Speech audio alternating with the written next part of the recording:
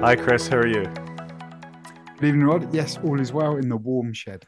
Yeah, this is the problem with summer. It all gets a bit too warm, doesn't it? But I'm going to the frozen north tomorrow. I think you've just come back from the frozen north, so hopefully it'll be a bit chillier up there. It wasn't frozen, it was amazing. Beautiful sunshine in Scotland, and I'd recommend it to anybody. That's probably the 3 or 4 days of sunshine Scotland will get all year, so I'm glad you were there for it.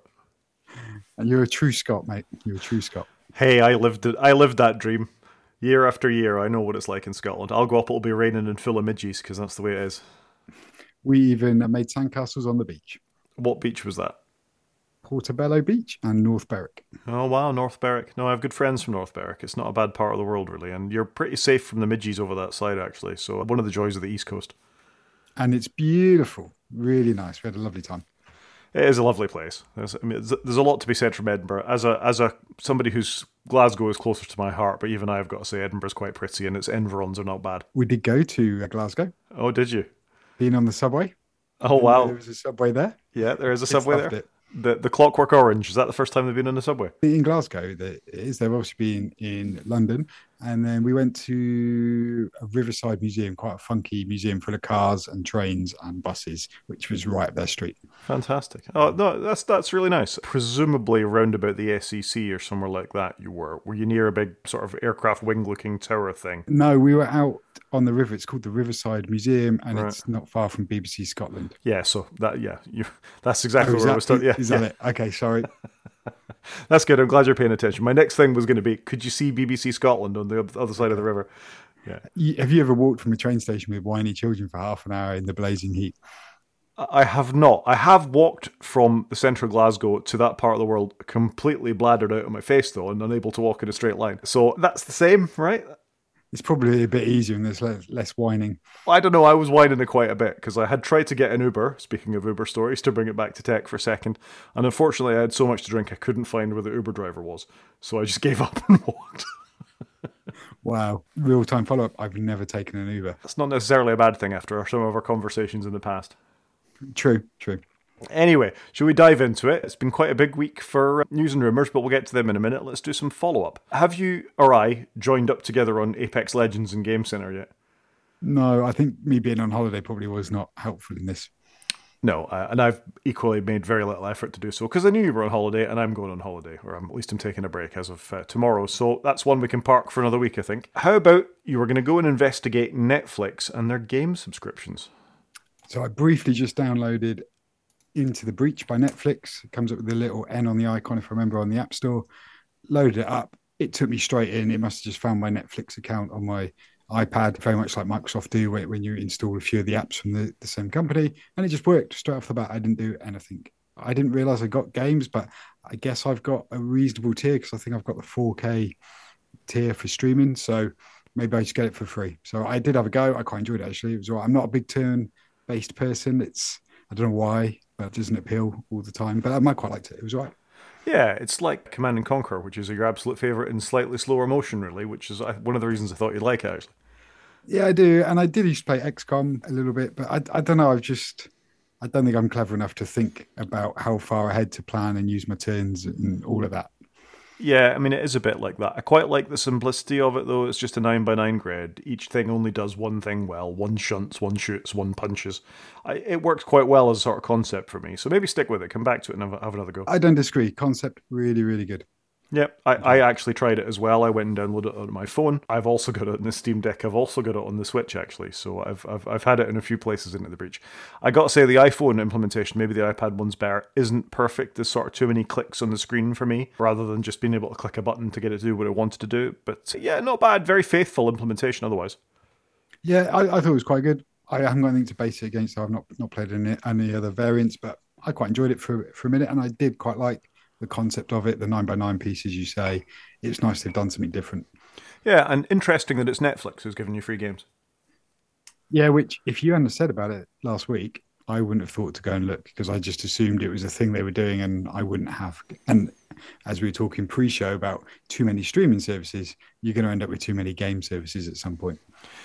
Yeah, you're not wrong. And I think we've criticised Apple in the past for not advertising, what's actually on the service and what you've got access to and what Apple Arcade might be or what the other things are. This is certainly something I didn't really realise Netflix did. No, agreed. And I wonder whether games will drop off of Netflix like films do on Netflix and now games on Apple Arcade. Yeah, it's got to be possible, hasn't it? If you're a developer, I mean, I know it's an older game now; it's not bang up to date, but there's quite a lot of revenue in older games and on devices that aren't quite so demanding. So I think maybe it's not exclusive, but maybe they'd want to sell it to Apple Arcade for a bit. I mean, I don't know.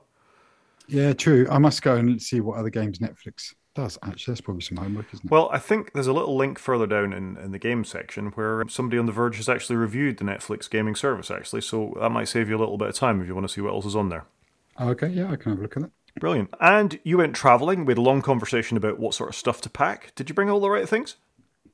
Yeah, I think so. I was a little nervous just because I'm running betas on various devices. So we did all right. So we took two iPhones, two Apple Watches. So that's my wife and I. And I took my big iPad, which is the 12.9-inch M1. And actually, I think it worked out really well. And charging wise, it went very simple on the chargers, just three USB-C plugs from Apple, the 20-watt ones that charge quite quickly, one MagSafe, one watch charger, and one Lightning charger, and obviously a USB-C cable. And actually, I could just interchange when we needed to charge. Worked really well. And one thing I have got on my iPad is a 3.5 mm headphone splitter, so that the children could both have a set of headphones and watch something on the 5-hour train journey. And that actually worked really well. They watched Turning Red, actually, which they seem to really like. So yeah, took the right cables, no complaints. I mean, we didn't use the iPad a huge amount once we were there. It was just for me to do a bit of work. And obviously we charged up our phones every day. I do find the beta burning through battery. Yeah, I think that's a fair comment. And we've said before, don't install betas on your main devices, particularly if you're going traveling. But of course, I did the same thing when I went off to Spain earlier, and you've done the same thing in Edinburgh. But, fair's fair. And if you can know and you're expecting it, you can manage it at least. It's not so bad that, it's causing a massive problem. But, no, that's good. That's good. I'm glad that you had all the right things. And, it's beginning to standardize, as we sort of bemoaned a few times around USB-C on things, does make life an awful lot easier. Yeah, I would have liked a USB-C iPhone at that point. It would just been one less cable to take, I guess. But I did take my MagSafe charger because I can use that on the iPhone and on my AirPods, and I use that all the time at home anyway. It's a shame that the same MagSafe charger doesn't charge the watch, really. Yeah, that I wonder if that's something coming. Like, surely, if I can charge my small AirPods on it, why wouldn't I be able to take the same thing out the new AirPods case and put that in a watch? Why can't it do that? If they can make that happen, it would be ideal. But I wonder whether it's anything to do with all the sensors and magnets not playing nicely together. I don't know. I'm not that clever. I don't know. I mean, I've heard little reports of people intermittently getting their Apple Watches to charge on Qi chargers, depending if you get the sort of fixing on it absolutely you've right. Got to line it pretty straight, I think. So it's got to be possible, and you think, the back of an Apple Watch isn't that big. You could sort of embed a smaller charger within the larger charger that is the MagSafe puck. I mean, my only experience of the MagSafe puck is in my daughter's car, where I fitted one for her, so she'd just be able to get in the car, stick her phone to it, and drive off. That works really well most of the time. Occasionally, the magnet isn't very good, and it just falls straight off the magnet onto the floor of the car, and she's guddling around in the passenger seat. Yeah, like if you go over a big speed bump or something. You have a similar experience, I take it. Yeah, my wife's car, because you have to plug your phone into use CarPlay, so I always plug my phone in and just stick it on the mount so it's out of the way. Right. Yeah, it's not ideal. Could use stronger magnets, and I don't know what the fix for that is. I mean, can you get a phone case with a stronger magnet to attach to the MagSafe puck? Might be the answer. I've no idea. I've given up using a case, so I don't know. Oh, that's very brave of you. Speculation on my part. Good. Okay, so I'll just add to it very quickly. So I'm traveling this week. I'm driving. I'm not taking the train.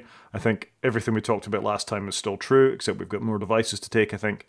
I can't travel without my Mac, so I will be taking my laptop with me as well, so I won't bother taking its MagSafe charger. In fact, I haven't even plugged it into the wall yet, the old new MagSafe, because I've got USB-C everywhere. I just tend to plug that in. I'm taking USB-C cables, and that'll do it. Yeah, I do wonder if ever I had a MagSafe device, whether I'd ever use the MagSafe bit, because I've got so used to USB-C. I love it. I wonder, do you ever think MagSafe will come to an iPad? It's possible, I guess, but I mean, one of the things about an iPad is you want it to charge quickly and then you go. I mean, I run mine right down to the wire before I think about charging it up again. You use yours sort of docked a bit more than I do, so you might have a different thing about it. So I want it to charge quickly, and I'm always going to get a faster charge out of a cable that connects to it. Even a MagSafe cable, I don't think they charge quite as quickly as the higher capacity USB-C ones. So for me, I'm not that bothered about it, but it'd be an interesting thing to see. I just wonder now the iPad's getting more Mac-like with the OS, and are we going to get an extra port on it, or is this their way of getting a second port on it? You get one MagSafe and one USB-C. Well, you get that already with the fancy keyboard case, don't you? You get two USB-C ports of that. Yeah, but the one on the keyboard case is a very slow charging port and nothing else. It would be great if that port did more, because ideally what you want in that port is you plug in and it would allow your screen to work. So you'd in essence be docking, but you have to plug your screen into the middle port, as it were, on the side or the bottom. It's a hellish expensive case. I concur on that statement. Not one part of you feels good about buying it. I felt good when I first had it 3 years ago at the start of the pandemic, because it's like, oh, I can have mouse on my iPad. But 3 years later, that should have come down in price, I think. But then I guess materials, maybe we should be grateful it's not gone up because things are costing more. Yeah, possibly. I got to say, in my brief time of using the new iPad with the case with my Mac, it's driven me crazy because of the syncing thing that I couldn't get working during the beta process, which we talked about last time. That I lose my cursor all the time. I lose, is it on my Mac? Is it on the dock screen? Is it on the iPad? I keep having to shut the iPad because I lose the pointer. It's driving me crazy. I might need to switch the feature off. I mean, I understand how helpful it is. What's it called? I forget. Continuity or something? I can't remember. Sorry. You know what I mean, where you've got them on the same wireless network, or at least next to each other, and one pointing device, a mouse or a trackpad or something, will move the cursor between your iPad and a Mac, and another Mac if you've got one. Great. But I keep losing the thing. Universal control. Universal Just control. had a moment. Well done, well done. Universal control is driving me mental. Yeah, and I did want it because I was using two iPads, but with iPadOS 16, I don't need two iPads anymore. It's glorious. Well, that's a good thing. Okay, I think that'll do us for follow-up. We kind of went into things in a lot more detail than I expected. We can go straight into news and rumours then. Yeah, so what we got first up? New App Store ads. Yep, new App Store ads. Have you seen this story? I've loosely heard about it. I think basically Apple is going to allow more ads in different screens on the App Store. They quietly announced it. Was it late last week, I think? Last Friday, yeah. And yeah, what do you think about this? I'm not surprised, by the way. Spoiler alert. Well, I don't think it's great. I mean, I understand why they want to get a few more dollars out of developers to put their apps front and center, but I already feel like there's quite a lot of advertising in the App Store anyway. When you search for a thing, or you quite often get something suggested rather than the app you're particularly looking for. For example, today I went to changed a breakdown provider. I went from the AA to the RAC. So I thought I'd go and look for the RAC's app. I searched for RAC. I didn't find anything about the RAC. I got advertised for something else about some racing club, and then I got some poker things advertised, but not what I was looking for. And whatever I was searching for was sort of triggering these sort of poker adverts. So I didn't like that very much. So the thought of them, some company with deep pockets being able to push something at the front of the App Store regularly, when we know what sort of an invitation it is for younger kids to sort of be able to buy things. And I think there's something in this article about if your profile is such on your iPhone, you don't see some of the targeted advertising. I don't like it very much, but I do understand why. Yeah, I mean, they're going to keep chasing the services revenue. I wonder, though, how much revenue they actually get from doing this. And have they ever thought about it cheapening the experience? Yeah, and that's it, isn't it? Microsoft have been talking about advertising directly in Windows Explorer for a few years now, and that keeps surfacing and vanishing again because I think obviously the time isn't right. Users aren't wanting to see adverts in their sort of the file browser or their operating system, and it is pretty egregious. And I think if Apple ever did it, that might be a step too far for me. Frankly, I never want to see adverts in my operating system like that. It's bad enough I see them all over browsers. So, no, go on. I was going to say, I think Apple are starting to push the bounds a little bit, though, aren't they? When you get an iPhone and you get like a dot on, a red box on the setting screen to go, do you want to buy Apple Care Plus? And then you get, you get 3 months of Apple TV Plus and you can buy this. And then I think somebody screenshotted Apple Music on the Mac on the beta, popping up a notification to buy something. And I do worry that Apple is starting to push the bounds between trying to make money and decency. And there is a fine line there, I think.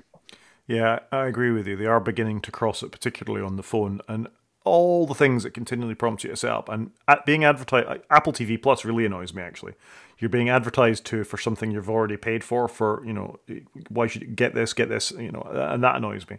Building it into building it into the operating system of the phone, so you're getting advertised, and then the notifications about, have you upgraded to iCloud? Have you thought about this? Have you thought about that? It is getting a little bit wearing for a company that's not exactly short of a few quid. But it must work because as we're going to talk about, their services revenue is probably up and people are doing it. But then it's amazing how many people don't want to spend the 79p. Yeah, people don't want to spend 79p. People don't want to pay the iCloud tax, which they've got, for having so many photographs on relatively small devices. Because most people, I think, buy the smallest possible devices. It's rare that you get somebody that push the boundaries up a little bit for the higher sort of storage that you get on phones and iPads and things like that. And it is amazingly expensive by the time you sort of add 512 or up to a terabyte, or I think in the iPad I've got's case, 2 terabyte worth of storage. It's a huge amount of money. Yeah, well, I only went for a terabyte on mine because that's where you got the more RAM. I was going for the RAM on my phone. I think I bought either 128 or 256, but it's too much. I could have got the lower tier, and I should have done in Yeah. hindsight. But that's because you use iCloud as well. So you'll pay the subscription and it just syncs to the cloud and you don't need all that on your device. Whereas if you're unlikely to pay for the subscription or be advertised to, or at least respond to the advertising, and bought a smaller phone, you really are in a bit of a world of hurt with that, I think. Yeah, I agree. I agree on that. So yeah, don't like it. Worth keeping an eye on really for where other adverts start to appear. I mean, they've kind of got you and me over a barrel in the sense we're quite heavily embedded in the Apple walled garden ecosystem, whatever it is. And it would take quite a lot, I guess, to push me over. But, for me, Linux at least gets better and better. I know you're quite happy in Windows. Well, you tolerate Windows here and there. It's tricky. It would take a decent push and something that really upset me to push me over.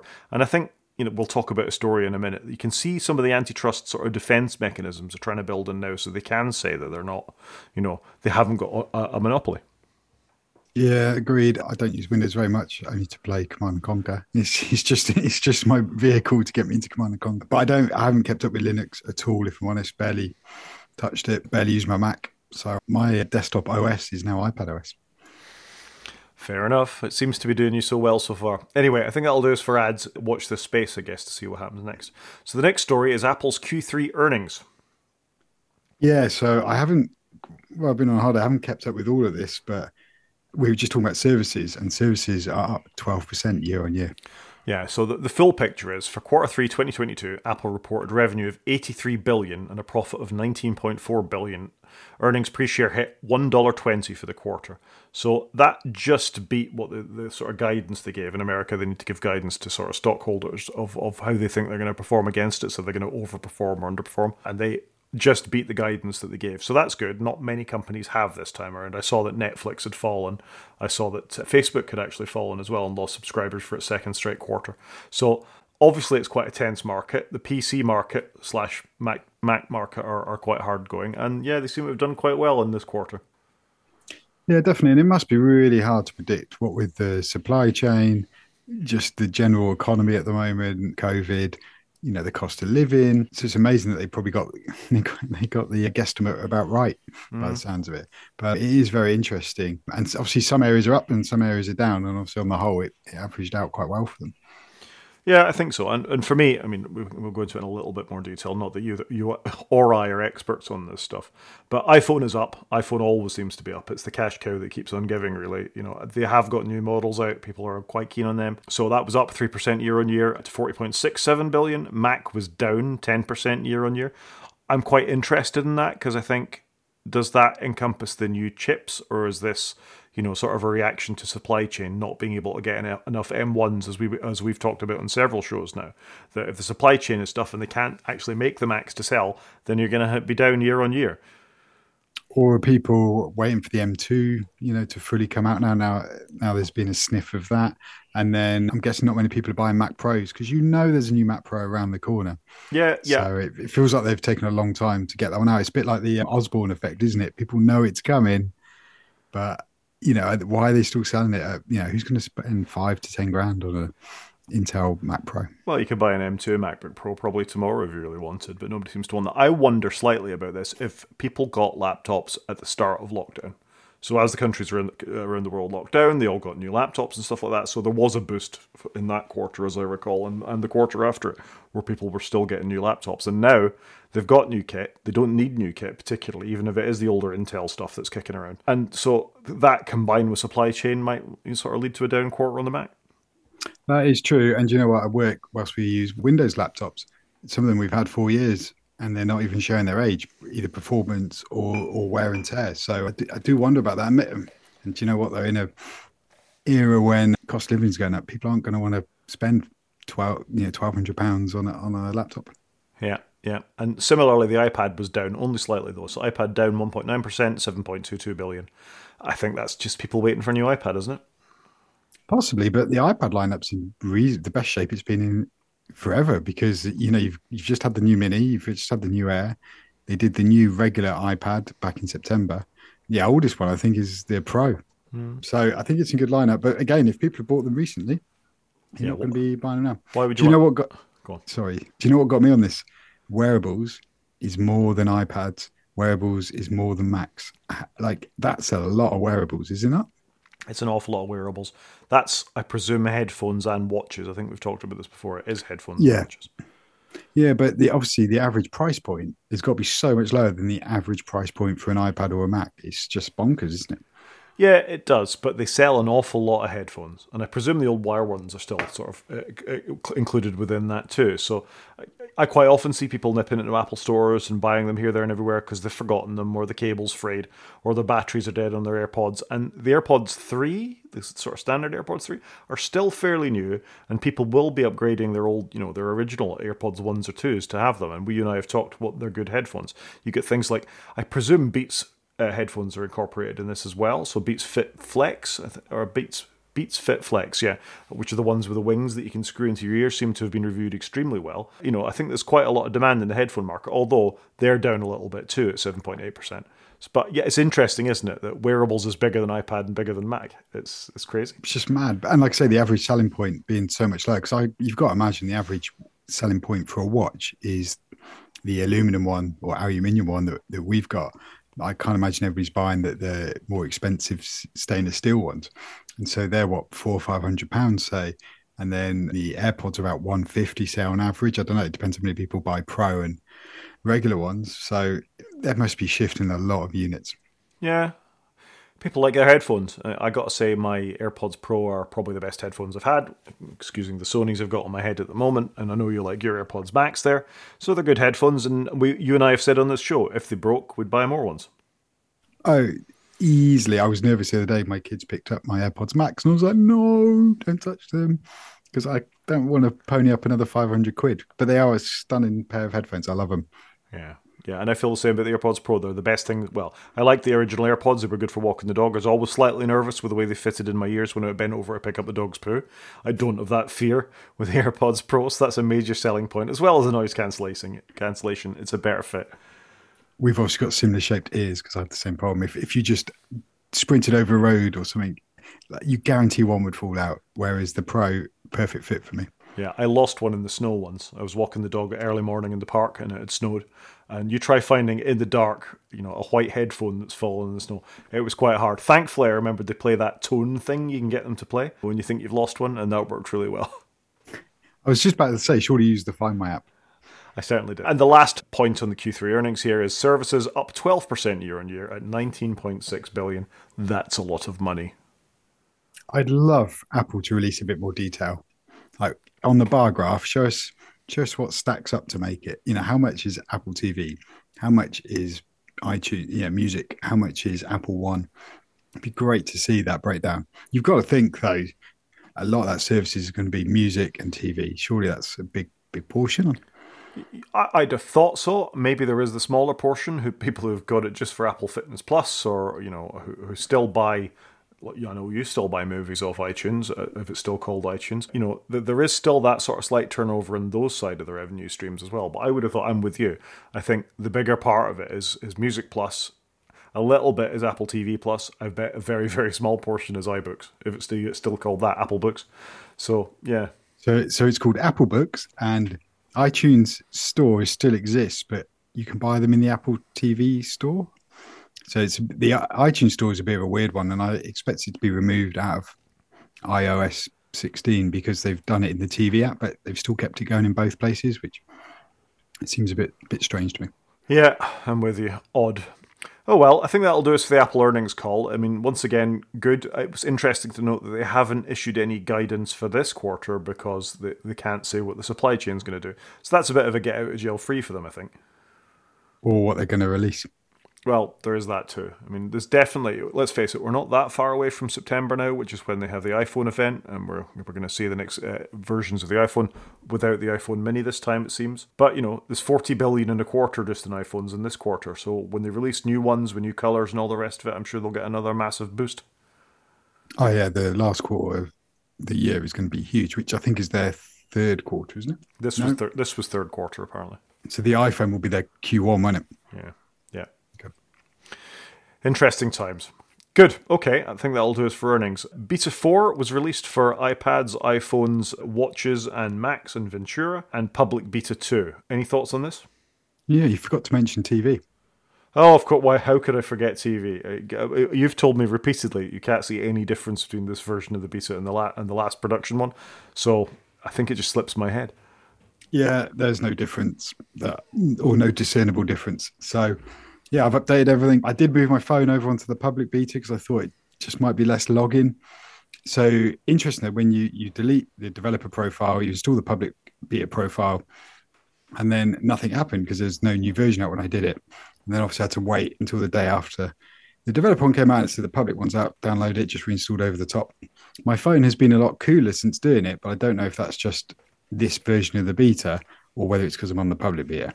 So it's not a fair test. So I'd say, because I've stayed on the developer beta 4, my phone is back to the way that it was pretty much when it was on production iOS 13. 14. Where are we? What is this? This is iOS 13. 15. Yeah. So whatever the one was before, it's cool as anything. The battery's performing. It doesn't get warm anymore. I've still got the app crashes, but other than that, it's a very stable operating system that I've got no issues with at all. I think it on the phone, I think it's really good. I think they've done a cracking job with it. I think it's working great. It amazes me how often they keep futzing with the wallpaper picker and how you move everything around. They've spent however many man hours on that thing. So, but it's looking good. Well, the live feed thing has been introduced in this beta. There's no services that make use of it. So this was the thing that would give you continuous streaming score updates for baseball matches and that kind of thing that they showed during the keynote. The API has been made live, so I know that Guillermo Rambo and a couple of developers of that have been playing with it, and it works. You can call the API and, give a continuous battery update charge, stream something from a website to it. So that'll be interesting. That will be something that actually looks different when the production version of the operating system goes out and developers make that available. But for the moment, we as end users wouldn't see any benefit for that. So I'm glad that that's coming to this release and not being kicked down the road a little bit. Yeah, it does feel like it's all coming together. They've also just, I think like the day after, dropped a test flight update out, which allows you to submit apps that use like DriverKit and that API that you've just mentioned for the iPhone and DriverKit on the iPad, that is. And so it does feel like they're slowly bringing everything together and all the mechanisms to do the testing and submit the apps and stuff. So it feels like it's going to be a good release. Yeah, I'm with you. Obviously, I'm off the macOS beta train because it was causing us too much problems on the podcast and I wasn't installing it on my shiny laptop.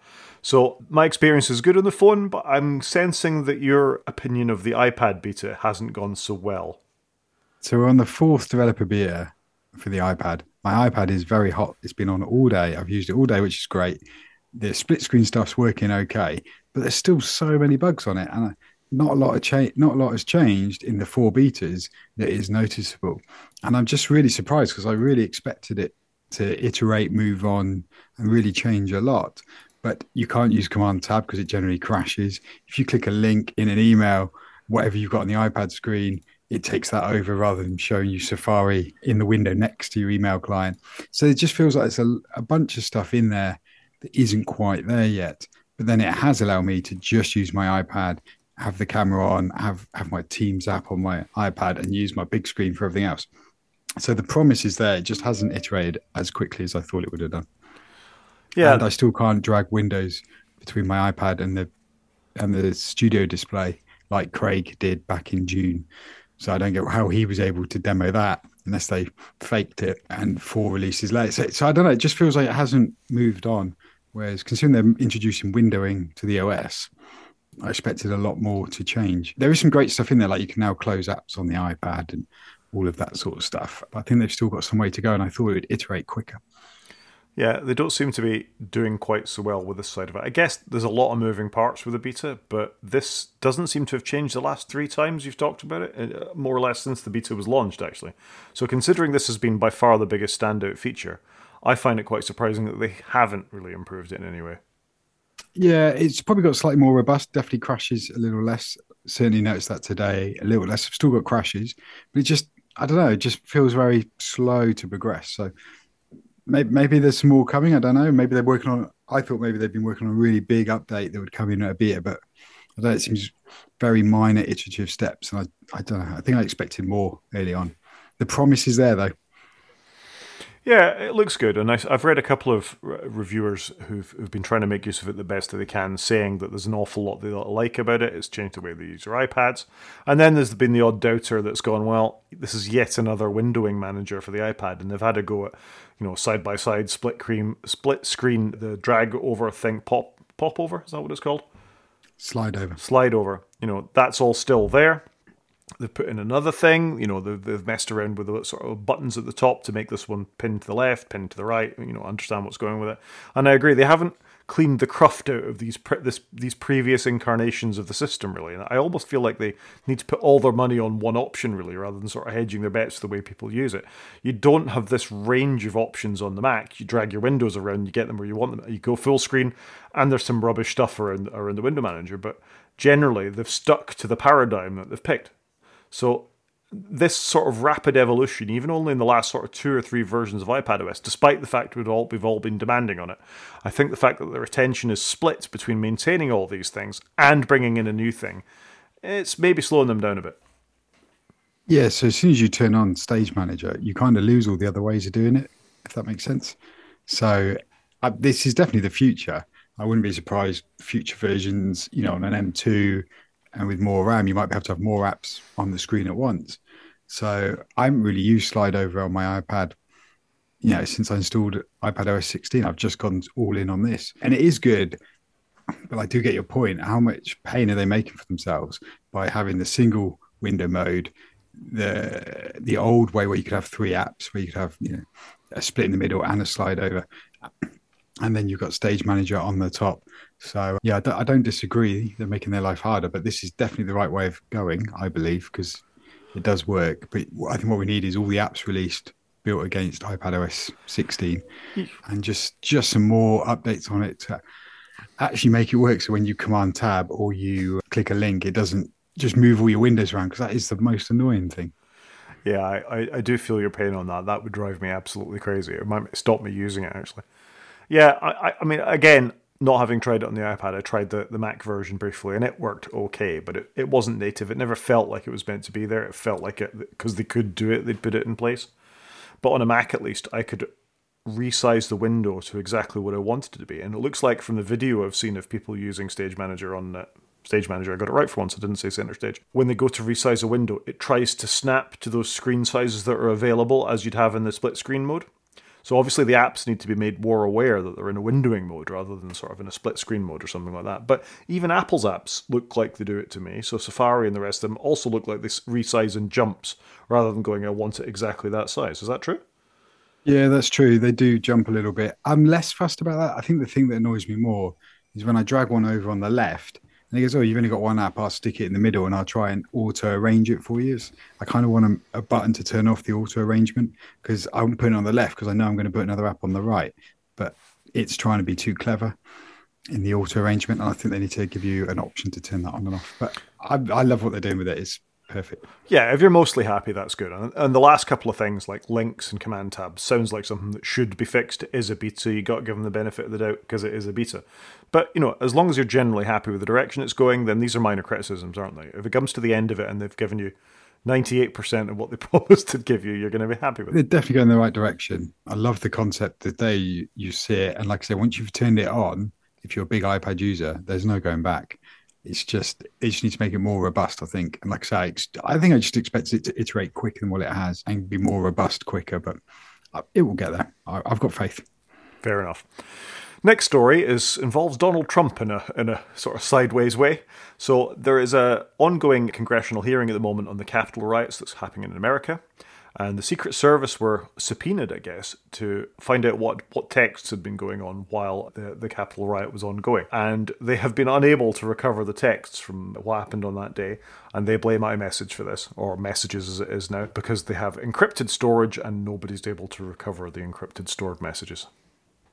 Yeah, so unlike email, that you run in a corporate environment. You can't just go and do a global search and grab all the data. This is a problem we have. If people text or use WhatsApp or any other platform that isn't under central control for the organization, when people ask for data, we can search everything that is centralized, but things like this, you just can't search.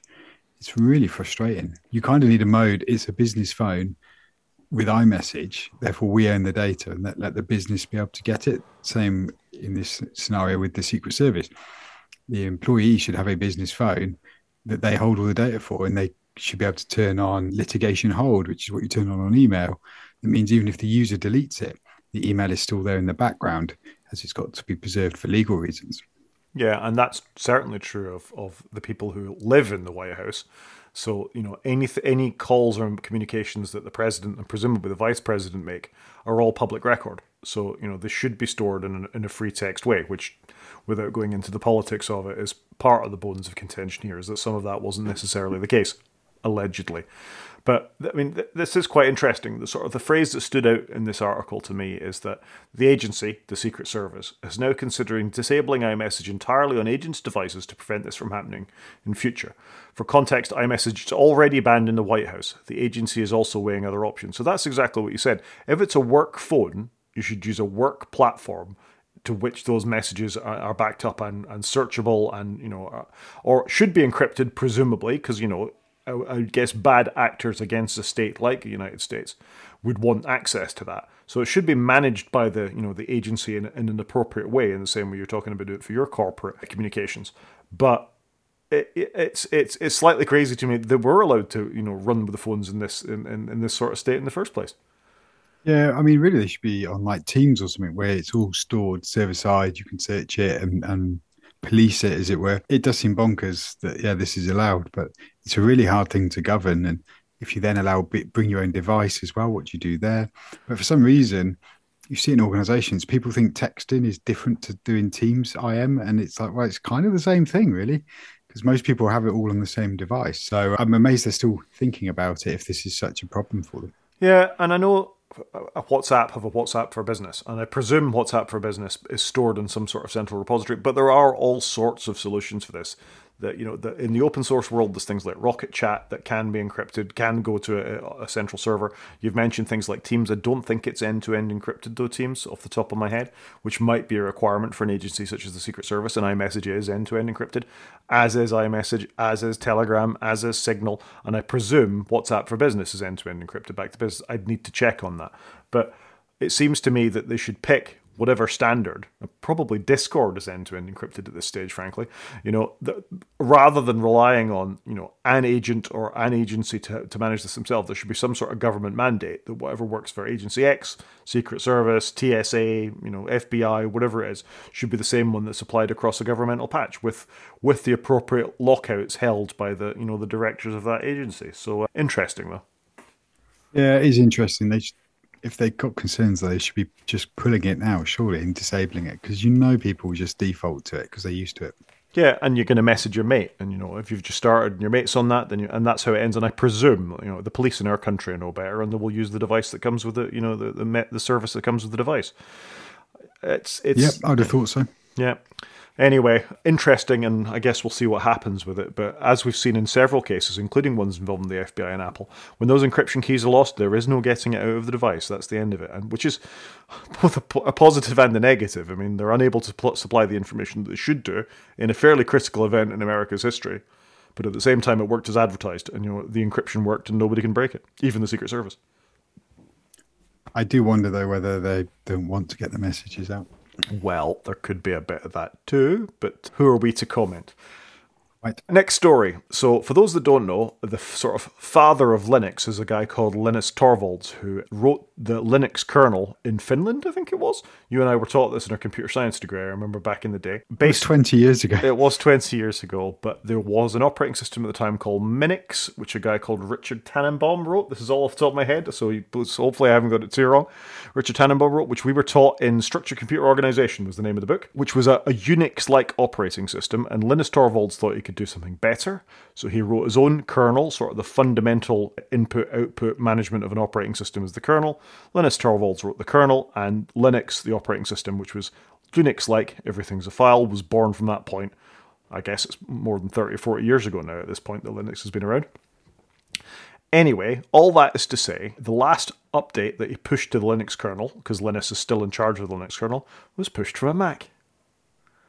I'm not surprised by this. You? I am a little bit, because Linux hasn't pushed towards ARM architectures in the same way that, that Apple has, certainly. And the fact that this came from an M1 Mac running Asahi Linux, I'm just really impressed with. And if you read the post, and it is the post to the Linux net where he does post all of these things, he says, it's the third time I'm using Apple hardware for Linux development, only the third time. I did it many years ago for PowerPC development on a PPC 970 machine, and then a decade plus ago when the MacBook Air was the only really thin and light around, and now as an ARM64 platform. So I think this is great that they've got Linux on Macs, M1 Macs and M2 Macs specifically, to such a state that the maintainer of the kernel, the guy who wrote the thing in the first place, is able to sort of push his updates and do some sort of work on it. I think it's great. It is really good, but I'm not surprised because it's, he's a computer guy. He's going to want a really nice piece of hardware to run it on. We know Apple make the best laptops, so why wouldn't he have an Apple laptop? Yeah, often open source people have got problems with Apple hardware because it is quite closed down in some way, shape, manner, or form. And I know the reverse engineering of bits of Linux to get it to work on, the ARM chips particularly, has not been trivial. If you look at the things that still don't work in Asahi Linux, there's a lot of them. The Bluetooth stack is a problem. I think, the webcams are a problem. There's bits and pieces that don't get... So, they're sort of pushing the boulder uphill trying to do all this. But I don't think Apple are actively negative about them doing them in some way some manufacturers are. There's been an awful lot of hoo-ha in the Linux world at the moment about the secure boot that is built into Windows these days, that you're unable even to get into the firmware, the EFI or the BIOS, whatever it is these days, to actually change it enough to allow it to install Linux. And I think, is it BootLocker? Is that the Windows secure thing? I think it's... Sorry, I'm having a moment. I can't remember. Yeah. Anyway, there's a secure app boot encryption that can happen in Windows NTFS file systems, and it's called something like BitLocker. BitLocker. Yeah. And that requires the Trusted Platform module, which has to be turned on in the BIOS or the UEFI, whatever it is these days. I lose track of what it is. Let's call it the firmware, which it's not, but it's something like that. And if that's enabled and password protected by your organization on something like a new ThinkPad, you can't install Linux on the laptop. I've seen it a couple of times now in the university because of the way some laptops arrive from the manufacturer, and I've heard about it in other enterprise too. So I just find it fascinating that actually in some cases Apple is a more open platform than others. Yeah, okay, I can understand your point of view there. Makes sense. There you go. Anyway, cool little article. I thought it was interesting. And our last one in the news, because again, not a lot of rumours around at the moment, is that Apple Pay, which at the moment requires Safari or an Apple device such as an iPhone or a watch or something like that to work, is likely to be added to third-party browsers such as Chrome and Firefox in iOS 16. And this is a no-brainer for me because they're already using the Safari engine on iOS and iPadOS. Why wouldn't they do this? It's just another thing they can't be nagged at for being anti-competitive and allowing other browsers to use it. So I think this is good. Yeah, I would hope to see it on the Mac as well. I'd like to see it in the Brave browser on Mac and others. Why not? If it's some sort of secure thing that's built into the operating system and you can authenticate it as being the right user, then you should surface it in whatever browser you're using. And it makes them look a little less anti-competitive. And it is awesome because you can pay without having to put your credit card into another website, which is what you want. Yeah, you're not wrong. You're not wrong. So I think this is just a win. The headline in the article from 9to5Mac, which is in the show notes, says that this is a likely response to the Digital Markets Act that we talked about last week. So maybe this is already having an impact. So I would hope we'd see a little more movement in the direction of making the services available for all, or at least more, in at least a way with an API or something, and not just locking it down to their thing all the time. Yeah, I completely agree. I think this is really good. Yep, good. Fine. That'll do us for news and rumours then. And plenty of them there was this week. So on to media. We've talked about music streaming apps before. Would you go to TikTok for your music streaming app? I don't use TikTok yet, so I'm not sure I'm in the right demographic for this. I'm surprised they're doing this because, I don't know, for me, it just seemed a bit of an odd mix. But I guess that if you've got an audience in TikTok, why wouldn't you put your music there too? So how about you? Would you use it? I don't think I would, because again, I'm the wrong demographic. But my kids well, if we've talked about this before, love TikTok. They spend half their lives in TikTok as far as I can see. If it's not TikTok, it's this other thing called Be Real, but that's not the same thing. Yeah, I know, I hadn't heard of it either. So this is interesting if you think they know who's on their service. They know the kinds of videos they watch. Often those videos have music in them anyway. So their algorithm is already partially trained for the kinds of things that they want. So to me, and remembering TikTok started off as a sing over the top of the music, it was almost like a karaoke app to begin with. They've got a huge amount of data that they could furnish into making quite a sophisticated algorithm for music streaming. Yeah, no, I guess when you put it like that, it does kind of make sense. Like if you're going to go after the younger market, as it were, and leave what Apple, Amazon, and Spotify for the mid to late generations, it probably does make sense. There is a gap in the market there. Yeah, I think it's just, if it comes to pass, I think it's just very clever, actually, that they've got an eye on the future and not the people that are, because we're embedded in Spotify or Apple Music. In my case, more Apple Music these days. I know you've always been embedded in Apple Music and you haven't had a lot of interest in Spotify. I don't think Apple's algorithm at music discovery is anywhere near as good as Spotify's for lots of reasons, but I won't go into all that now. It's adequate, Apple Music. It mostly plays what I want it to. You've said before about, hey, Dingus, play me something I'd like, and it does, and I tried that on your recommendation, and it does. It's okay.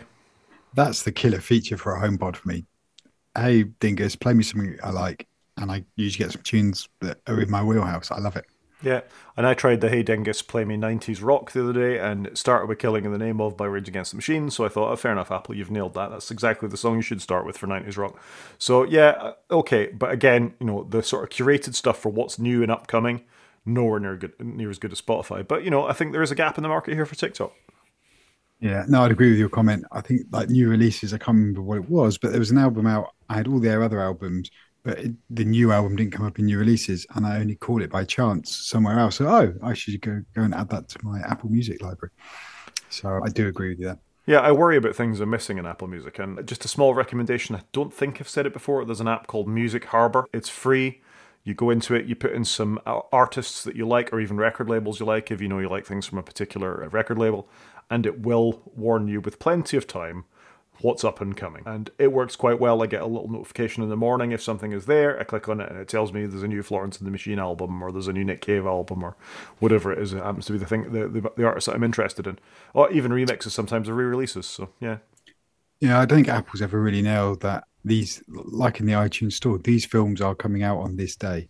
Like, what's coming out next week? What's coming out the week after? They've never really had a great way of browsing it. And I think it's the same in music. Yeah, it's a shame. Anyway, interesting. Other media stuff. For All Mankind Season 3, just finished Episode 8. You've been on holiday, you won't be up to date. No. Not up to date at all, because I want to watch on my big 4K telly. Fair enough. Watch it. It's great. It has not slackened its pace. If anything, it's heating the pace up. I'm really impressed with it. It's a great show. Okay. Point noted. I need to catch up on a whole bunch of stuff. And at the same time, there's something new that's come out. It came out last week that looks interesting. It's called Surface, which I haven't watched yet, but the synopsis is, a traumatic head injury leaves Sophie with extreme memory loss. In her quest to put the pieces of her life back together with help from her husband and kids, Sophie begins to question the truth behind her picture-perfect life. That sounds quite interesting, but thrillery. It's not the first thing to have done like an Amnesia sort of background to something, but it looks very stylish. It's got that Apple sheen. I think I'll give this one a go.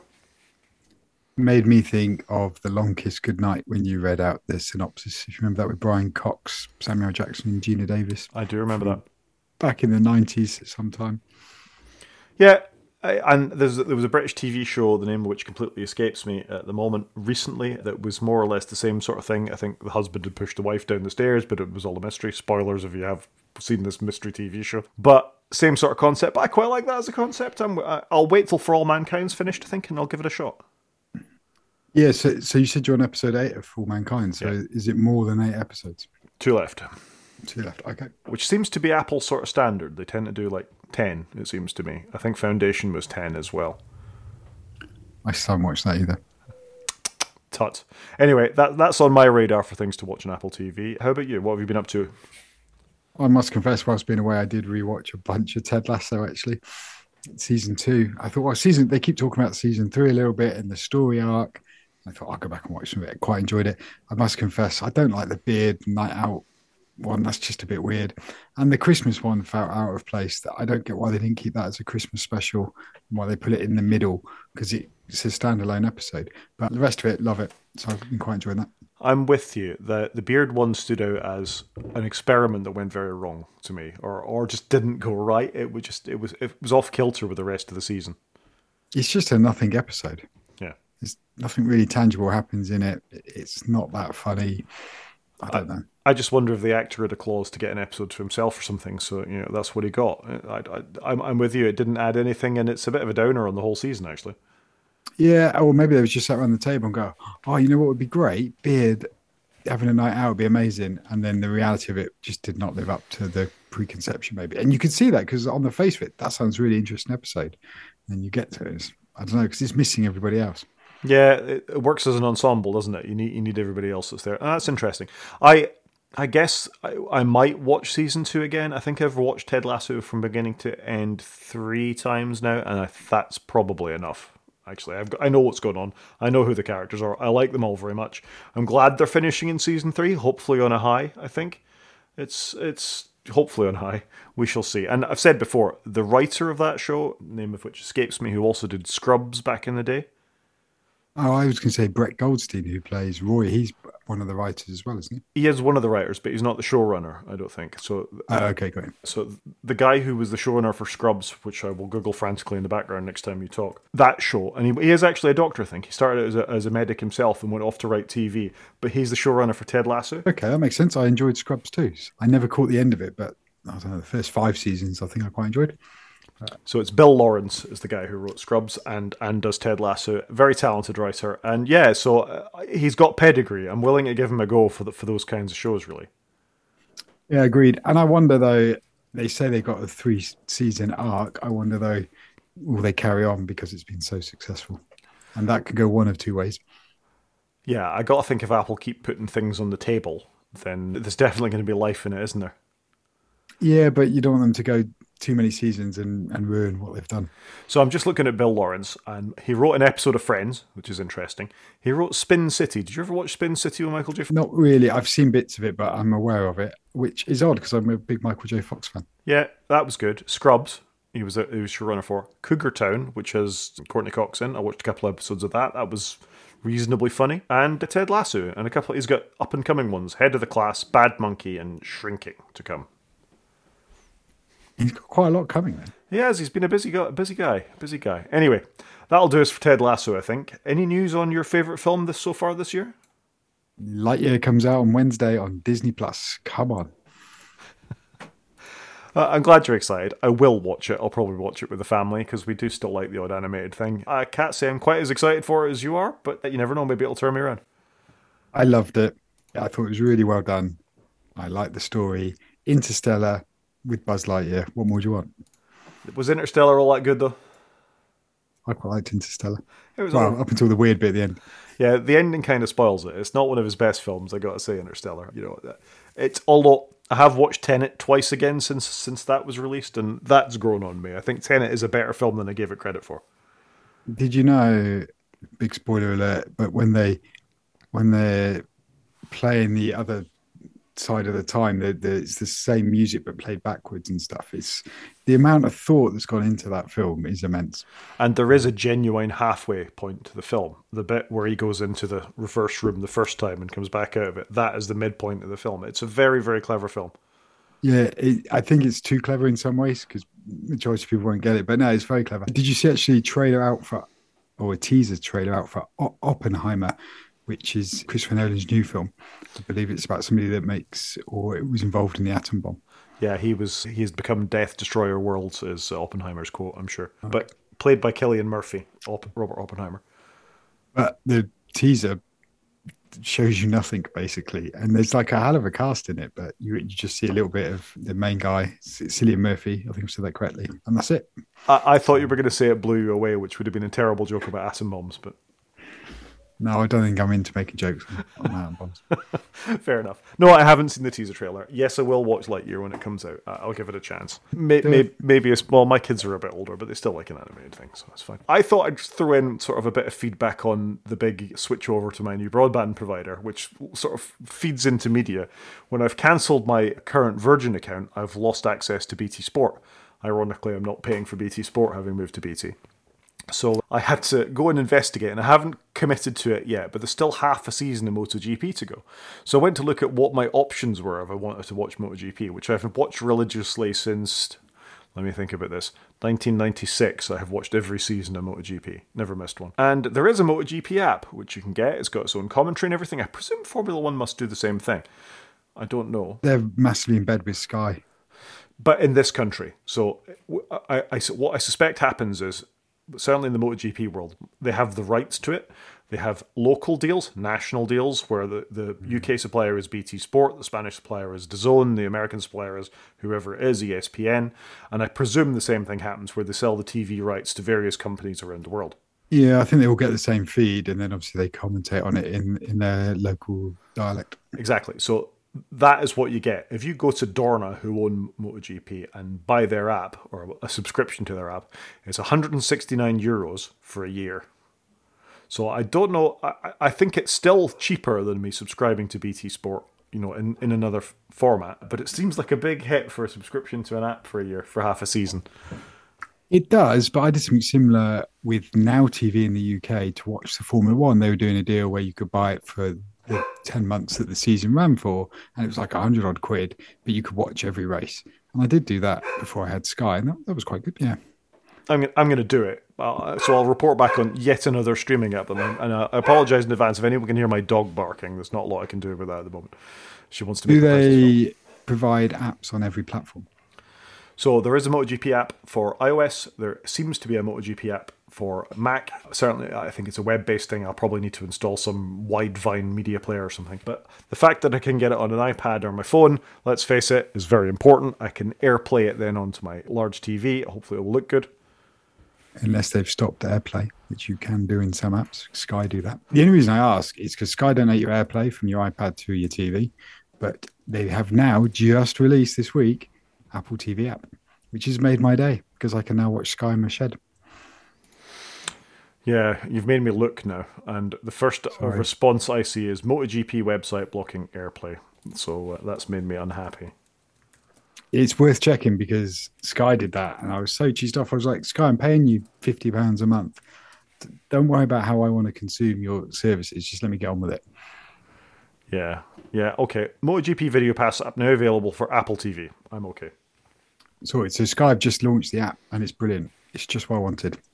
So I'm super happy. Well, I'll feedback on that. It looks like there's a discount if I only buy half a season. It's only €100 if I buy half a season. So that's bargain. I know, what a bargain. Anyway, we've managed to turn quite a bit out of media there, to be fair, considering it's been quite a quiet week. And we can move on to games, which has also been a quiet week for. There's a little news story this week about a PlayStation iPhone controller, which I just thought was a fascinating thing for Sony to make a piece of hardware that expands around your iPhone and turns it into more or less a DualShock controller. Did you see this story? Yeah, I did see it, and it's a bit weird given that Apple have now supported all the controllers under the sun, Xbox, PlayStation, and Nintendo, and now Sony are going off and making this. And obviously Sony recently announced the new monitor that we were talking about and some new headphones. So it feels like they've had some people at Sony just going off in COVID times, coming up with stuff. And this is one of them. What do you think? I quite like the design of the thing in the sense that it does look a bit like a DualShock controller. The stick layout's wrong. The stick layout's Xbox stick layout. So you've got the joysticks top left and bottom right, which is absolutely Xbox and not Sony, where they should just be both at the bottom. But if you look at it, it sort of expands around your phone. So it'll go from an iPhone 13 to a Pro Max, for example, because it'll stretch. It's got a dock connector on it. It's got a lightning connector on it, not a dock connector, where you can snap the phone into that, and then you can charge it while it's in the cradle. This says to me it's either for very long gaming sessions, or they just expect you to leave it on. It is interesting it gives you a headphone socket on it as well, though.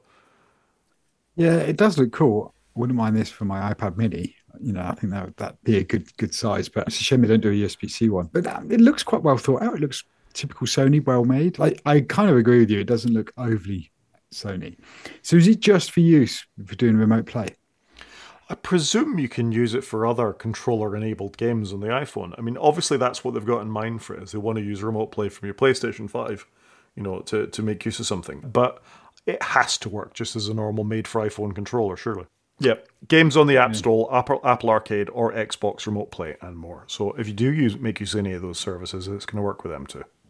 Why has he got an adapter for the iPhone 13 Pro and Pro Max? Because aren't they the same as the iPhone 12 Pro? Maybe because the camera location is slightly different on it, or a bigger camera bump. You need to sort of move it so it sits in the controller better. See, that would put me off because what happens when you get the iPhone 14? Yeah, well, you're dropping 99.99 on a controller. You got to be pretty much into your games anyway. When, as you've said, you can just pair, any old DualShock 4 or 5 you've got lying around, or Xbox controller, or 8-bit Do, or I think that you were meant to be trying the Joy Cons from the Nintendo Switch as well. I haven't done the Joy Cons, but I did do the Pro controller, and that worked fine. So this is a stretch. If you're a gamer, the chances are you've already got a controller lying around. You've just got to be a massive iPhone gamer, I think, to want something like this. It's about a year late. They should launch this before Apple launched all the support. Yeah, you're not wrong. Hey, interesting idea. I like to see a bit of innovation in the space. Well done, Sony. I don't think they'll sell many. Agreed. And just the last story in gaming for me, unless you want to update us on what you've been playing while you've been in Scotland, just about from The Verge, which is worth a read actually, rather than us go through it, about how subscription gaming have made iPhone fun again. You just don't want me to talk about my beating my top score on threes. Well, if that's your only gaming story, then hit us with it. It's my only gaming story. I've played threes a lot in the last 2 weeks, and I finally beat my top score, and only by 6,000. But I beat it, and I was happy with that. That's all that matters. And you had Into the Breach on your phone, and you didn't. And worse than that, you had Slay the Spire access to, and you didn't look at that either. I'm disappointed. Yeah, I'm still coming back to threes, which I hate to think how old threes is. But there you go. Anyway, this is just a little interesting article on The Verge that's worth a read, where it does talk about the subscription model being really good for mobile platforms. And we've talked about this before. Apple Arcade is a good thing for Apple platforms. There are a bunch of classic games in there that people may not have seen before, that they now can have access to for a relatively small amount of money. You can go through the back catalogue, you can get your gaming fix in, there's things there for the kids. You can attach a PlayStation controller to it if you really want to, for some of the driving games and things like that. And there are some deep games in there as well. Things like Oceanhorn are really quite big games, which do belong on a Switch or some of the consoles. So, and Into the Breach is a big, deep game from a few years ago. I saw this week that Papers, Please is coming specifically to iPhone 2 and Android, actually. So in that sort of smaller format. So it's really good, and there's a bit of a renaissance there. And Apple could be a better gaming company, and I just like this article as pointing out the fact that this is good for these platforms. It's reasons to keep the device and have a better device to play these games on. It's good. No, I think it is good. I like Apple Arcade. I know that when my children want to play something on the iPad, I can just go to the arcade tab. If there's something that you want to play, just download it. I'll approve it, and off you go. And normally it's going to be up to a good enough quality, and I'm not going to get nickel and dimed. Yep, it's a good thing. Anyway, an interesting read. I think that'll do us for games. Most of the show this week has been on news, which isn't surprising sometimes, the way that the news comes in. But for the main show, I just thought I'd tell you about a little experiment that I tried this last week with the Google Pixel 6 Pro, if you're interested. Yeah, I am interested. I know not a lot about Android, as I'm sure you've heard. None of my family members have got an Android device. It looks very nice. It's very nice. Yeah, so I'll tell you a little bit about it. So, cards on the table. This is a device for work. It's for testing our website. It's for making sure everything works on the website. So I thought, well, while I've got it, and it's definitely for testing the website, I may as well have a proper go at running an Android phone for a little bit. And I'll load up our academic website, and I'll see how that sort of plugs into it. So, first impressions, it's a really nice bit of hardware. This is a Pixel 6 Pro. It's the big one. It is more or less the same size as my iPhone 13 Pro Max. The screen's the same. Slightly squared off corners is the only thing I noticed. I like what they've done with the strip on the back for the camera. It looks kind of cool. Yeah, and you have got 3 cameras in there. You've got portrait, you've got a zoom, and you've got a wide one as well. So the camera's very good. The camera is excellent. If you want to talk about the hardware, I will genuinely say the couple of pictures I've taken with it so far of the dog, because that's what I take pictures of mostly, it is amazing. It does a great job with the bokeh. The blur is really good. She's a black Labrador. She's quite difficult to get in good lighting. She's like a ninja. She blends into the background. This did a really good job of being able to pick her out from the background, which, to be fair, in the right lighting, the iPhone 13 Pro can do as well. But from that point of view, it is an excellent camera, and that's what Google's known for in this device. Hardware-wise, just before we move on, I think what I like about the look of the camera is you've got a long, thin strip across the top back of the phone, which means that when you put your phone on a table, it's not going to rock like the iPhone. And that is the one thing that I don't like about the iPhone, and why they haven't made it symmetrical. Apple, famed for design and being symmetrical, I fear they're leaning too much into this corner camera piece. Yeah, I'm with you. It looks ever more like a hob on your cooker, doesn't it? Is the iPhone camera. And I agree with you. I think from an industrial design point of view, this is actually better in some ways. It doesn't feel quite so slippy with the aluminium rails that you've got, or the stainless steel rails that you've got on the Pro phones. It does sit, it's grippier in your hand as you use it. You've got all the buttons down one side. So you've got volume and power on one side, and then the other side is clean, which is okay if you like that kind of thing. So hardware-wise, I think it's a very well-made phone. It's glass front and back. It's nicely balanced in the hand. You don't have an iPhone 13 Pro Max. I think you're on the 12? Yeah. Oh, Pro Max. The 13 feels ridiculously overbalanced. When I hold it up in my hand, it always wants to topple over, sort of top right towards where the camera is. There's too much weight on the top of the phone. It's uncomfortable slightly, actually. So hardware-wise, I think it's a really good device. It also has an in-screen fingerprint reader, which is quite clever. So you hold the middle of the screen there and it will unlock, and that's good. And it has a hole punch camera, which you won't really be able to see here, Chris. But yeah, I can just about see it. Believe me, if you're used to the notch, it's amazingly how small the camera is that sort of looks through it. And the hardware is good. Well done. Well, the external hardware is good. Does it do any form of Face ID? No. Well, so you have to use the thumbprint. Within Android, you can set it, but it's actually a reduced security level, so you're better using the thumbprint. And the thumb sensor on this phone is slow. Okay. So I would say it's a good half a second if you put your thumb hopefully in the right place that it unlocks. I mean, it's amazing that it works at all on one level. It's reading your thumb through glass, which still impresses me. Yeah, that is kind of cool.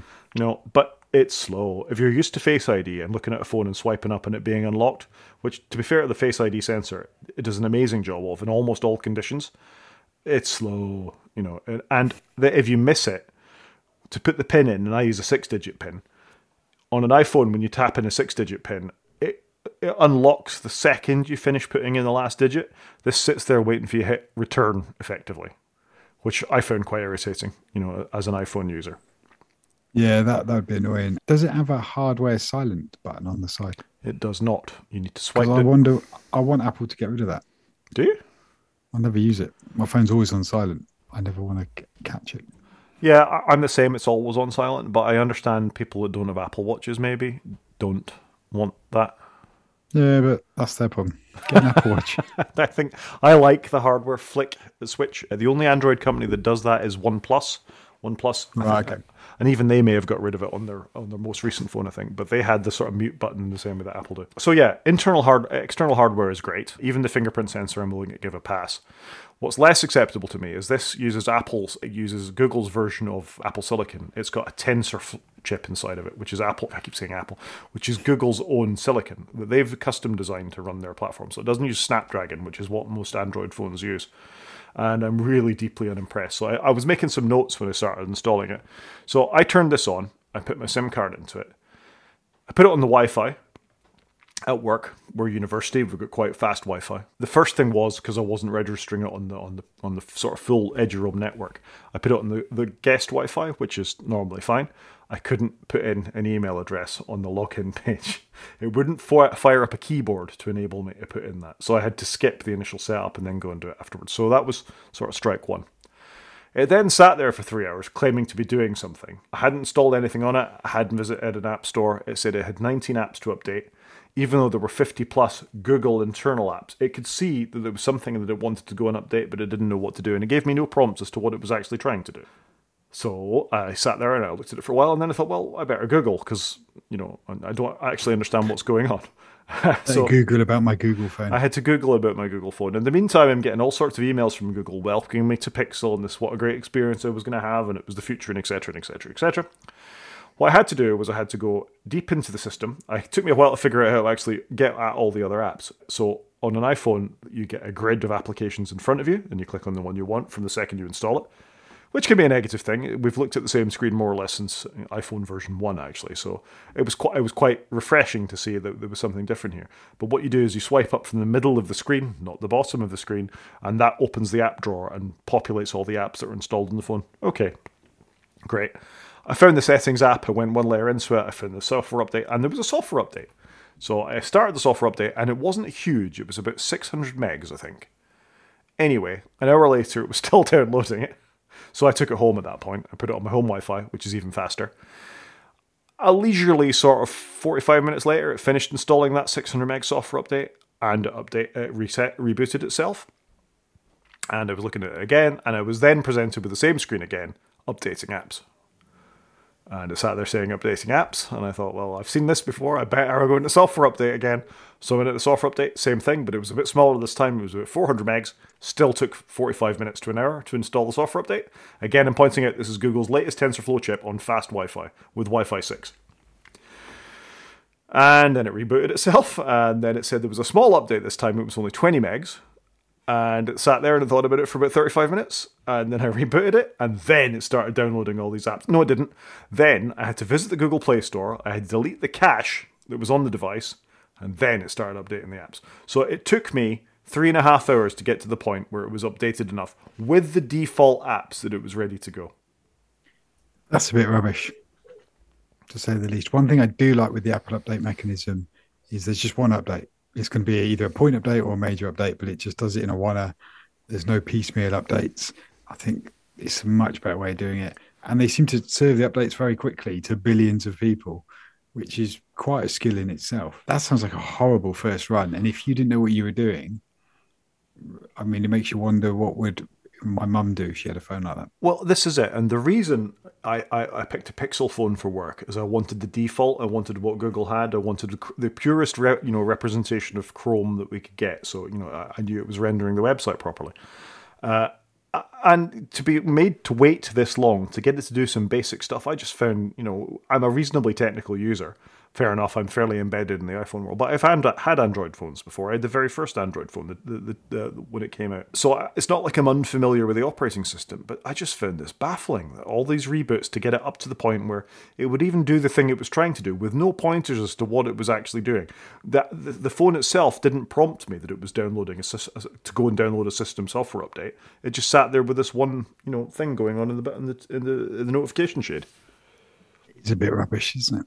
It's a bit rubbish. So, anyway, the next day, because I'd had enough of it by that point, I went away, I took a couple of pictures of the dog, which is why I was really impressed with the camera. I installed Outlook, and I installed 1Password, because they're the two apps that I need to do any work, and where all my passwords are.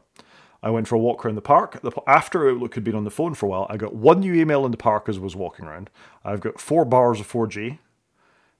It was a 4-line email, which I could read in the notification shade what the email said, but I couldn't look at the email in Outlook. It wouldn't download it. Is that on Android or is that on Microsoft?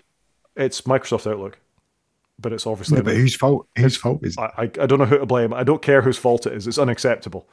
The fact that it's a 4-line email without even an image of some sort in the footer of the email, that it can't render that to me, it just boggled my mind. And the other thing that it came up with an incredibly scary warning at the point it went to add my work account to the device. Something along the lines of master device warning. This app will take control of this, that, and the other thing. And I thought, I don't know what that is. That doesn't sound good.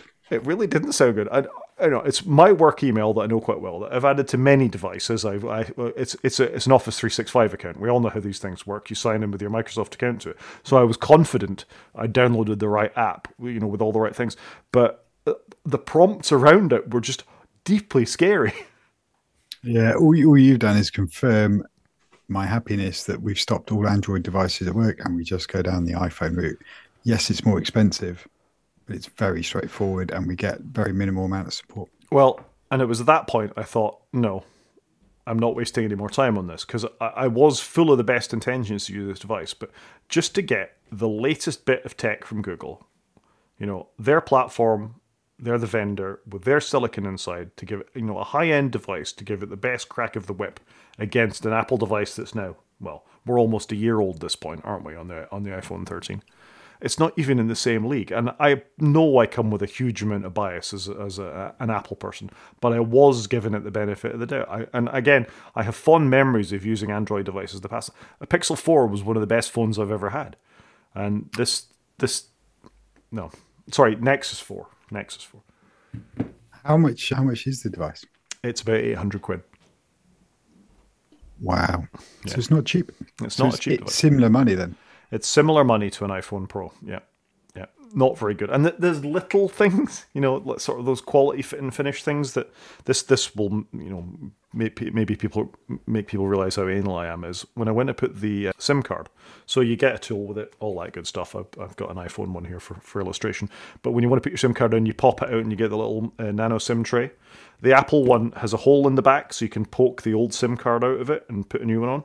This isn't. It clicks into the SIM card tray, and you actually need to bend the SIM card tray to get the nano SIM back out of it. You just think you're going to break something. Just that little quality of life thing. That doesn't sound good. No, and like I say, it's a shame, because I was walking around with this for, just over a day and a half, with no case on. It feels really good in the hand. As you say, the hardware is beautiful. It's really well balanced in my hand. It's a nice screen. I can reach almost everything with my thumb with it. I wanted to give it the benefit of the doubt. But just the internals of it put me off. Plus, the thumbprint reader is so slow, as I've hinted at in the sort of lead up to this. It's just massively off-putting. Yeah, I've got the thumbprint thing on my iPad mini. I hate it. I'd give my left arm for some Face ID because it's so much better. I'm disappointed, actually, because I thought an £800 device from Google would be a good device. It looks stunning. It is very disappointing, isn't it? Yep. I am genuinely a bit sad about it, because I thought I'd do this for a month. I thought, a month on this, and maybe at the end of it, who knows? There is a chance that it's pretty unlikely, let's face it, because I have got bias. I'm aware of my biases. But I think I went into it as open-minded as possible for me to be. And you are about 5 weeks away from iPhones coming out. Yeah, there is that too. And I'm running a beta. If ever there was a chance for Google to impress me, a nice, solid, stable operating system would be a great time to do it. Yeah, agreed. And what version of Android are we on these days? I have no idea. I don't know. Okay, whatever the latest is anyway. One thing that I could do with it, though, is the two things that vaguely impressed me is in the settings I could go and I could set the screen to always be on and show a clock, which was nice. That's quite cool. I wonder if we're getting something coming like that. That was quite cool. And if there's music in the background, it tells you what it is on the lock screen, even in the always on mode. So that, something that you sat in a pub or a coffee shop, it comes up on the bottom of what the song is and the artist. That was quite cool too. Yeah, that's kind of cool. I'm amazed Apple don't do that with Shazam and stuff, because they own Shazam, don't they? Yeah, they do. There's absolutely no reason they couldn't, and they should. Yeah, fair enough. That's a shame. I am gutted. Yeah. At the end of the day, it will do what I bought it for, which is to test the website. I'll give it to some of the devs. They'll be able to use it. They've got a hardware device to check it all works on. I'm sure just running a website on the Wi-Fi will be good enough for, as long as they don't mind spending an hour and a half to update it every time a software update comes along. Google offer, by the way, I think 3 years of software updates with the Pixel devices, which is okay for an Android phone. I think most of them only offer 2. That is better, because I certainly know when we had Samsung S7s and 7 Pluses, they were rubbish. Like within a year or something, you weren't sure if you were going to get updates. Again, another reason to phase them out, because we do keep our phones for 3 years. Yeah. Yeah, so I think you'd have a bit of a support headache with the Pixel, and maybe I'm being unfair. Maybe new Samsungs are better. What are they up to these days? 22s or something? I think the S series. I think they've moved to the year. Yeah. So maybe Samsung are better. A little bit of googling led me to believe that maybe the Google Pixel 6 isn't the greatest device in the world, which is disappointing, considering, like I say, they're using their own silicon. It's their own device with their own operating system. If ever they had a chance to shine, this was it. Well, it should be the flagship device, shouldn't it? At that money, it should be. Agreed. Yeah, so that'll do it for the Google Pixel 6 Pro. I would say don't buy one. If you're in the market for an Android phone, maybe go and look at Samsung or OnePlus, because they're probably better devices. Yeah, fair enough. And I thought we'd just finish, perhaps, on a little recommendation, so an up point rather than a down point, on what your favourite iPad utility is at the moment. So I thought long and hard about this. I thought, what do I actually use on my iPad? And I looked down in the dock. And so I've got Outlook and Teams. Obviously, I wouldn't really call them utilities. They're more apps. And obviously, I use them all the time. And the Office apps there too. Listen to a lot of music. And then I thought, 1Password 8, which is currently in beta. I'm on the test flight for it. I was a bit nervous about doing a beta for my password vault. But fair play, it's solid. The app's amazing. The guys over at Agile and girls at Agile Bits have done a great job. So 1Password 8 is my utility of choice because I don't know any of my passwords, which is obviously the right thing, and they're all random and all of that. And the way it integrates in, I love it. I've got it all set up. I put every password in there. We actually use it where I work. So 1Password 8 for me. It's fantastic. So I'll back you up on 1Password. It is, I think, the first app I install on any Mac or iPhone that I've got. I pay them money happily. We're not sponsored by them. I'm trying to work out how much 1Password is. Maybe I'll let you Google for that, Chris, while I'm talking. It's not a free app. You pay a reasonable amount of money for the pleasure of them holding all your passwords. It is an amazing app, even though on the Mac it's now Electron. There was a lot of angst in the Mac community about them moving away from being a native Apple app to being an Electron app. Electron app is a web framework where you write a web version of it and effectively you can run it on multiple devices, Android and Linux and whatever else. The core of it uses a programming language called Rust, which is safe by design. It protects your memory. It does all sorts of things. It's very secure. It's a well-written app that works well. For 1Password 8, I think I didn't even realize I could do till just the other day, actually, is normally I'll open up 1Password, I'll find the password that I'm looking for. Two-factor authentication codes are handled by it as well. There's a vault I can share with the family, which is a benefit to me. I put things like driving licenses and passports in there. There is, because it's secure enough that I'm happy to put scans of them in there, plus the numbers and things like that. So I've got that wherever I travel. It's on my phone. It's on whatever computer I'm using at the time. I just discovered the other day that not only will it autofill websites, but you can actually get it to autofill apps on your screen as well. So if you do Shift Command Space and you've got 1Password running, you can actually search 1Password. And if it's a native Mac app, you can actually get it to complete the passwords in there as well. So I'm with you. 1Password is a fantastic application that is the first thing I install on any device. Yeah, it is awesome. And when you copy a password to the clipboard, it only does it for one paste, and then it kills it from the clipboard. So it's got lots of really good things in there. I must confess, I do get it for free for personal consumption because we use it at work. So if anybody works somewhere that's got 1Password and they pay for it, every user of a work account can then use it personally for free, which I think is quite a nice promo because they don't have to do it. But if you were to buy it, it is $2.99 per month for a personal one, or $4.99, this is dollars, for a family setup. So I love it. I use it for everything. And I've started collecting logins for my parents and my wife's parents as I help them with their IT stuff. They know I've got them, but I save it all there. And like you, I've got everything in it because I trust it. Yeah, exactly the same. Great app, well made on any platform you can think of. And the fact that it takes away that password worry, creating a password, two-factor authentication, all into one place where you can securely access it using biometrics as well. So like on my Mac, I can use the fingerprint sensor, or I can use my Apple Watch to unlock it. On the phone, it uses the Face ID sensor. I presume it's the same on the iPad. Yep. So yeah, great app. If you don't use a password management app, LastPass or in one of those ones, I'd recommend 1Password, but use something. Don't just use password 123. Yeah, or don't just use the same password everywhere. It's great. And you've already talked a bit about the technology they're building on. So they're going through a technology transition, and they've released it for Mac and Windows, and then they're just doing the iOS, iPadOS piece now. And it's fantastic. They're doing a really good job. Yep, and just as good in Linux too, where they use a variety of the technologies you can use in Linux, such as the Snap Store, or there's native versions of it too, which you can build against. So yeah, they do all the right things as far as I'm concerned. Great company, great application. I think you're right. They're native on every platform kind of thing. They do it the right way on every platform. Yep. For me, my Mac app of the week is Alfred. So Alfred is on first view, the free version at least, looks like a drop-in replacement for Spotlight. It defaults to option space rather than command space, which is the Spotlight to shortcut on Macs. But it's really Spotlight on steroids and hasn't been, they call it Sherlocking when an app is replaced by the operating system vendor, hasn't been replaced because Spotlight it gets slightly better with every OS release, but is still a bit rubbish, frankly. Whereas Alfred is not only a replacement for an app launcher, which is what most people use it for. You hit, in Alfred's case, default option space, but like I say, I've remapped the command space. I get Alfred instead of Spotlight. I've turned Spotlight off, except for indexing in the background. To launch, you type command space, you'd start typing the first few letters of your app. So say 1Password we were just talking about, I type the 1 and it's suggesting to me I launch the 1Password app.